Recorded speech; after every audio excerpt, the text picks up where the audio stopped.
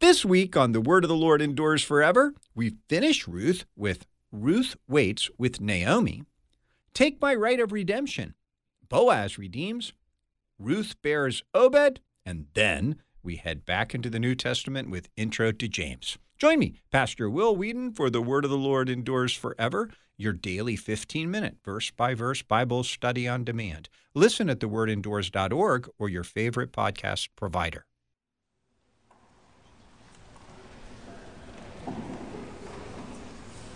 Holy God, holy and most gracious Father, have mercy and hear us.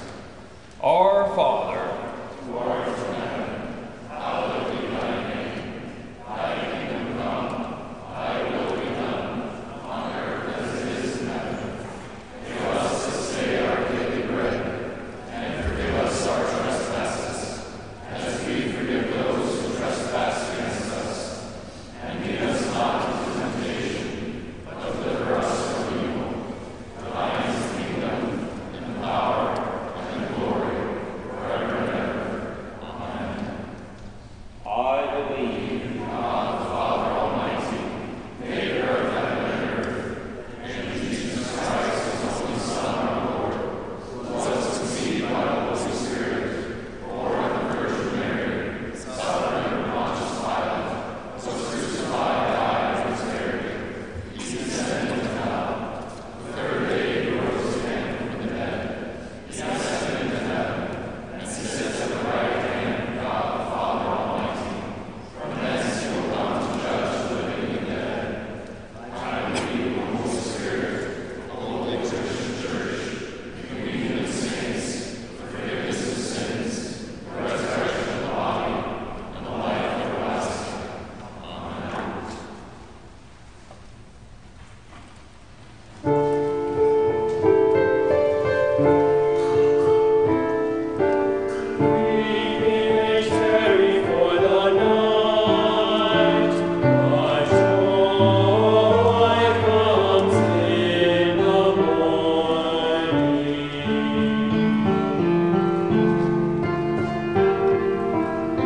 I will extol you, O Lord, for you have drawn me up, and have not let my foes rejoice over me.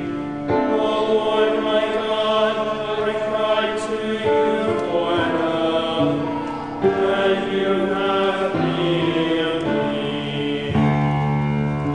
O Lord, you have brought my soul from Sheol. You restore me to life from among those who go down to the pit. Sing praises to the Lord, all you his saints, and give thanks to his holy name. For his anger is but for a moment, and his favor is for a lifetime. Evening may tarry for the night, but joy comes with the morning. As for me, I said in my prosperity, I shall never be moved. By your favor, O Lord, you made my mountains stand strong. You made your face smile was dismayed. To you, O Lord, I cry, and to the Lord I plead for mercy. What profit is there in my death if I go down to the pit? Will the dust praise you? Will it tell of your faithfulness? Hear, O Lord, and be merciful to me.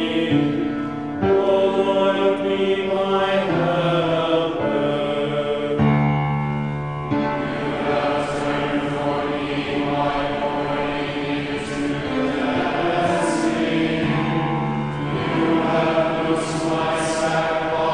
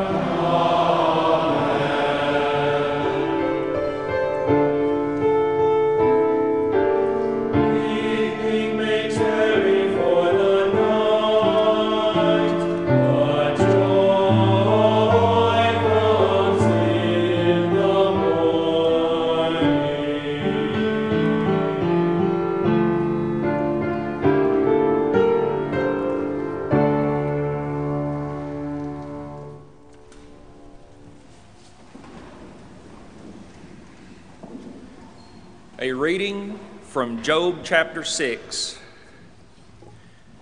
Then Job answered and said, "Oh, that my vexation were weighed, and all my calamity laid in the balances, for then it would be heavier than the sand of the sea. Therefore my words have been rash, for the arrows of the Almighty are in me. My spirit drinks their poison. The terrors of God are arrayed against me. Does the wild donkey bray when he has grass, or the ox low over his fodder? Can that which is tasteless be eaten without salt, or is there any taste in the juice of the mallow?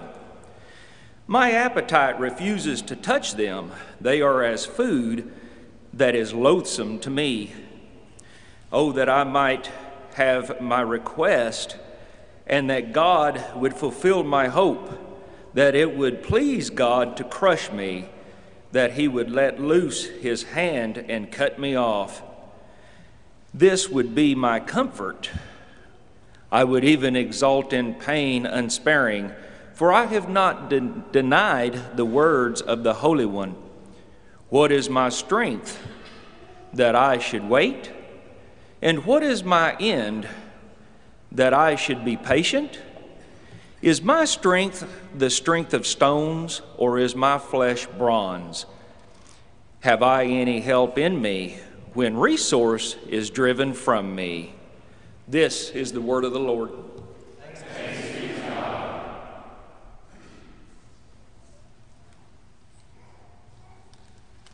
In the name of the Father, and of the Son, and of the Holy Spirit. Amen. Journey with me in your mind's eye out of Kramer Chapel, across the chapel plaza, into Winnican Hall, where we have the largest mosaic on campus displayed and arrayed before us. And there we see the scene of Christ sitting on his throne of judgment, coming down on the last day. And if we look in his left hand, we will see the scales of judgment.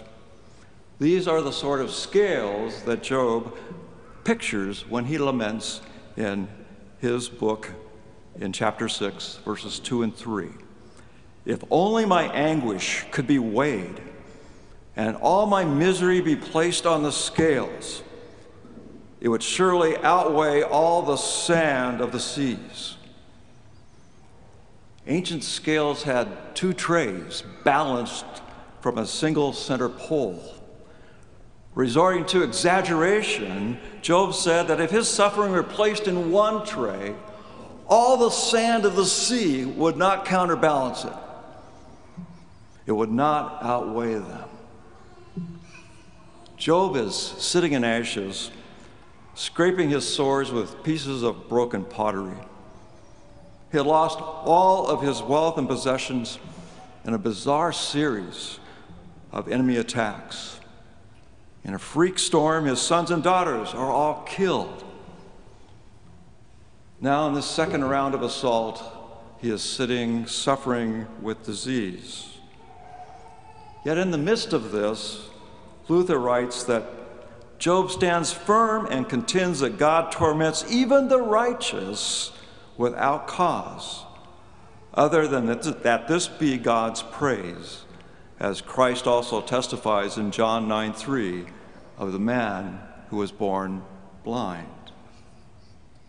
Luther continues, Job's friends take the other side. They make much empty talk, trying to maintain God's justice, saying that he does not punish a righteous man, and if he does punish, then the man who is punished must have sinned. They have a worldly and human idea of God and his righteousness, as though he were just like men, and his justice just like the justice of the world, those scales of justice. Job's immediate response to his friend's callous words is where our text begins this morning. We're going to just focus on these first words. And it's a heart-rending plea for mercy as he groans, "If only my anguish could be weighed." His point is that Eliphaz seems to be arguing for a kind of balanced scales theology, a tit-for-tat religion in which we do things for God and he does things for us in return. Just as virtuous deeds can, according to his view, be traded with God for tangible benefits, so all of Job's misfortune should be able to be set right by a proper, formal repentance. Thus, everything about the spiritual life can be computed, totaled up, kept straight and tidy, just like a ledger book. But we all know suffering is not like that. It is not tidy and mathematical. And fortunately, neither is grace. And neither are any of the great mysteries of the kingdom of heaven. By their very nature, spiritual realities are untidy to our minds. For example, think of how shocked Jesus' disciples were when he first began teaching them about the necessity of drinking his blood in John chapter 6, verse 60. This is a hard teaching, they complained. Who can accept it? The mysteries of eternal life are untidy because they are infinite and immeasurable. The blood of Jesus could not be kept neatly inside his body. It had to be spilled out. What was meant to cover the whole earth could not be contained for long in the earthen vessel of his body. As Peter wrote, and we confess in Luther's Small Catechism, you know that it was not with perishable things, such as gold or silver, that you were redeemed, but with the precious blood of Christ, a lamb without blemish or defect. Things that are perfect and eternal overflow the world's containers. They upset the world's apple carts. They invalidate the world's balance scales. After all, it is not as though the atoning sacrifice of Jesus merely outweighed the sin of the world. Much more than that, the cross of Christ canceled it out completely. No balance scales view of God's judgment can ever account for such a wonder as that. Similarly, no human effort or will, even the will to repent in dust and ashes, can ever appease God or take even the tiniest step toward him. As Paul wrote in Romans 11:35, paraphrasing in fact the Lord's own words to Job later on in chapter 41 of his book, who has ever given to God that God should repay him? The love of God is not a matter of calculation and accountancy. The trouble with Eliphaz and the other friends is that their thinking leaves no room for unmerited suffering, and therefore no room for unmerited grace.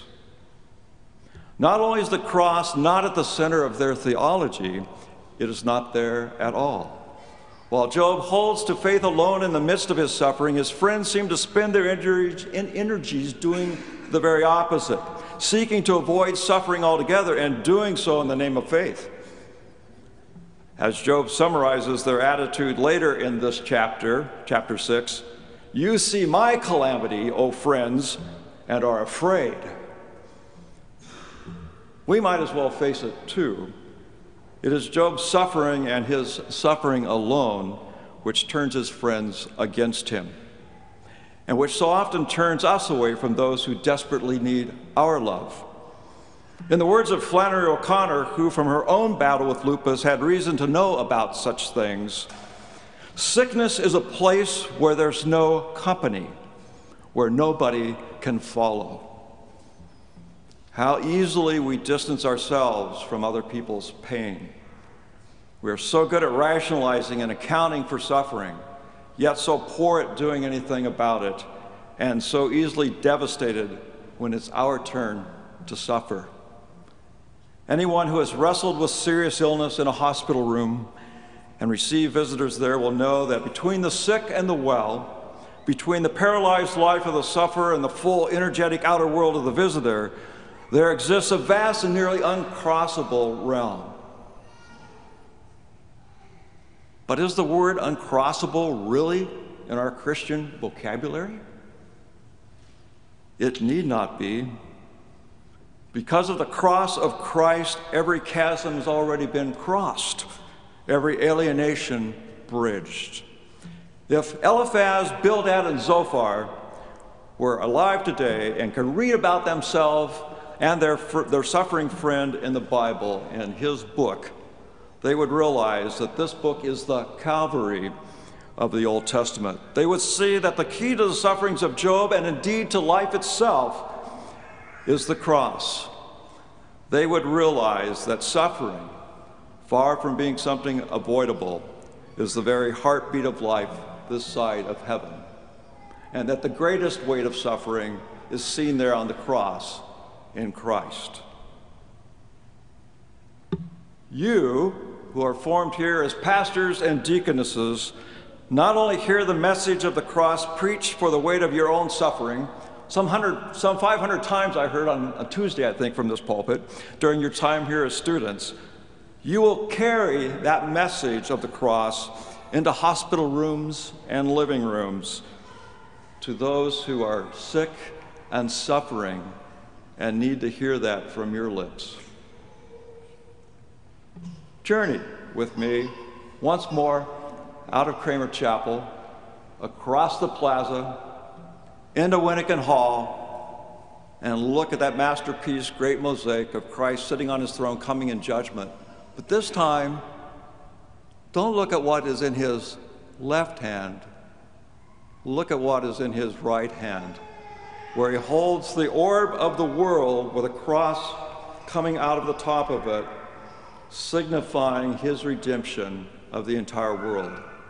That image so significant that in the new mosaic in the library, as you descend the stairs down into the lower level, and you find Christ in Genesis chapter 1 standing there, for from eternity that redemption was in view in the face of all that we suffer in this life, this side of heaven.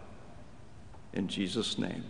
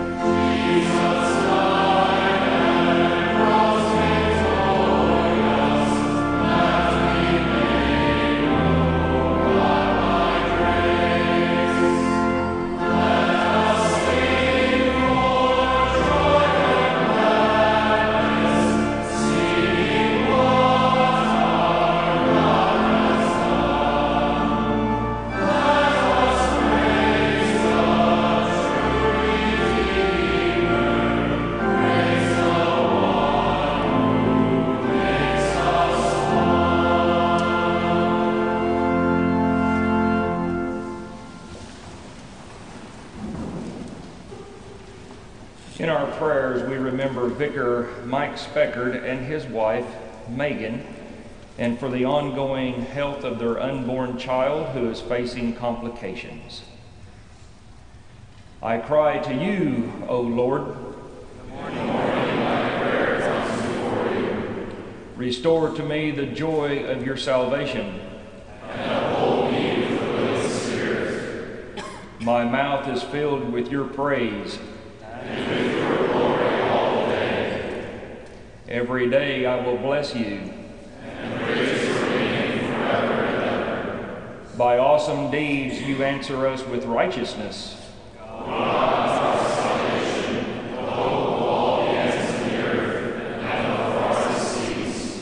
Bless the Lord, O my soul. And all that is within me, bless his holy name. He redeems your life from the pit. And crowns you with steadfast love and mercy. Hear my prayer, O Lord. Let thy cry come to you. Let us pray. O Lord, keep your family, the church, continually in the true faith, that, relying on the hope of your heavenly grace, we may ever be defended by your mighty power. Through Jesus Christ, your Son, our Lord, who lives and reigns with you in the Holy Spirit, one God, now and forever. Amen. Father and Creator of us all, our lives are in your hands. Our hearts are weighed down with the knowledge that Megan and her unborn child are facing complications. According to your will, preserve and protect both mother and child. Grant an increase of faith to these parents to trust that you work all things together for our ultimate good. Into your hands we commend them and their loved ones, trusting in your mercy through Jesus Christ our Lord. Amen. I thank you, my heavenly Father, through Jesus Christ, your dear Son, that you have kept me this night from all harm and danger. And I pray that you would keep me this day also from sin and every evil, that all my doings in life may please you. For into your hands I commend myself, my body and soul and all things. Let your holy angel be with me, that the evil foe may have no power over me. Amen. Let us bless the Lord. Thanks be to God. The Lord bless us, defend us from all evil, and bring us to everlasting life. Amen.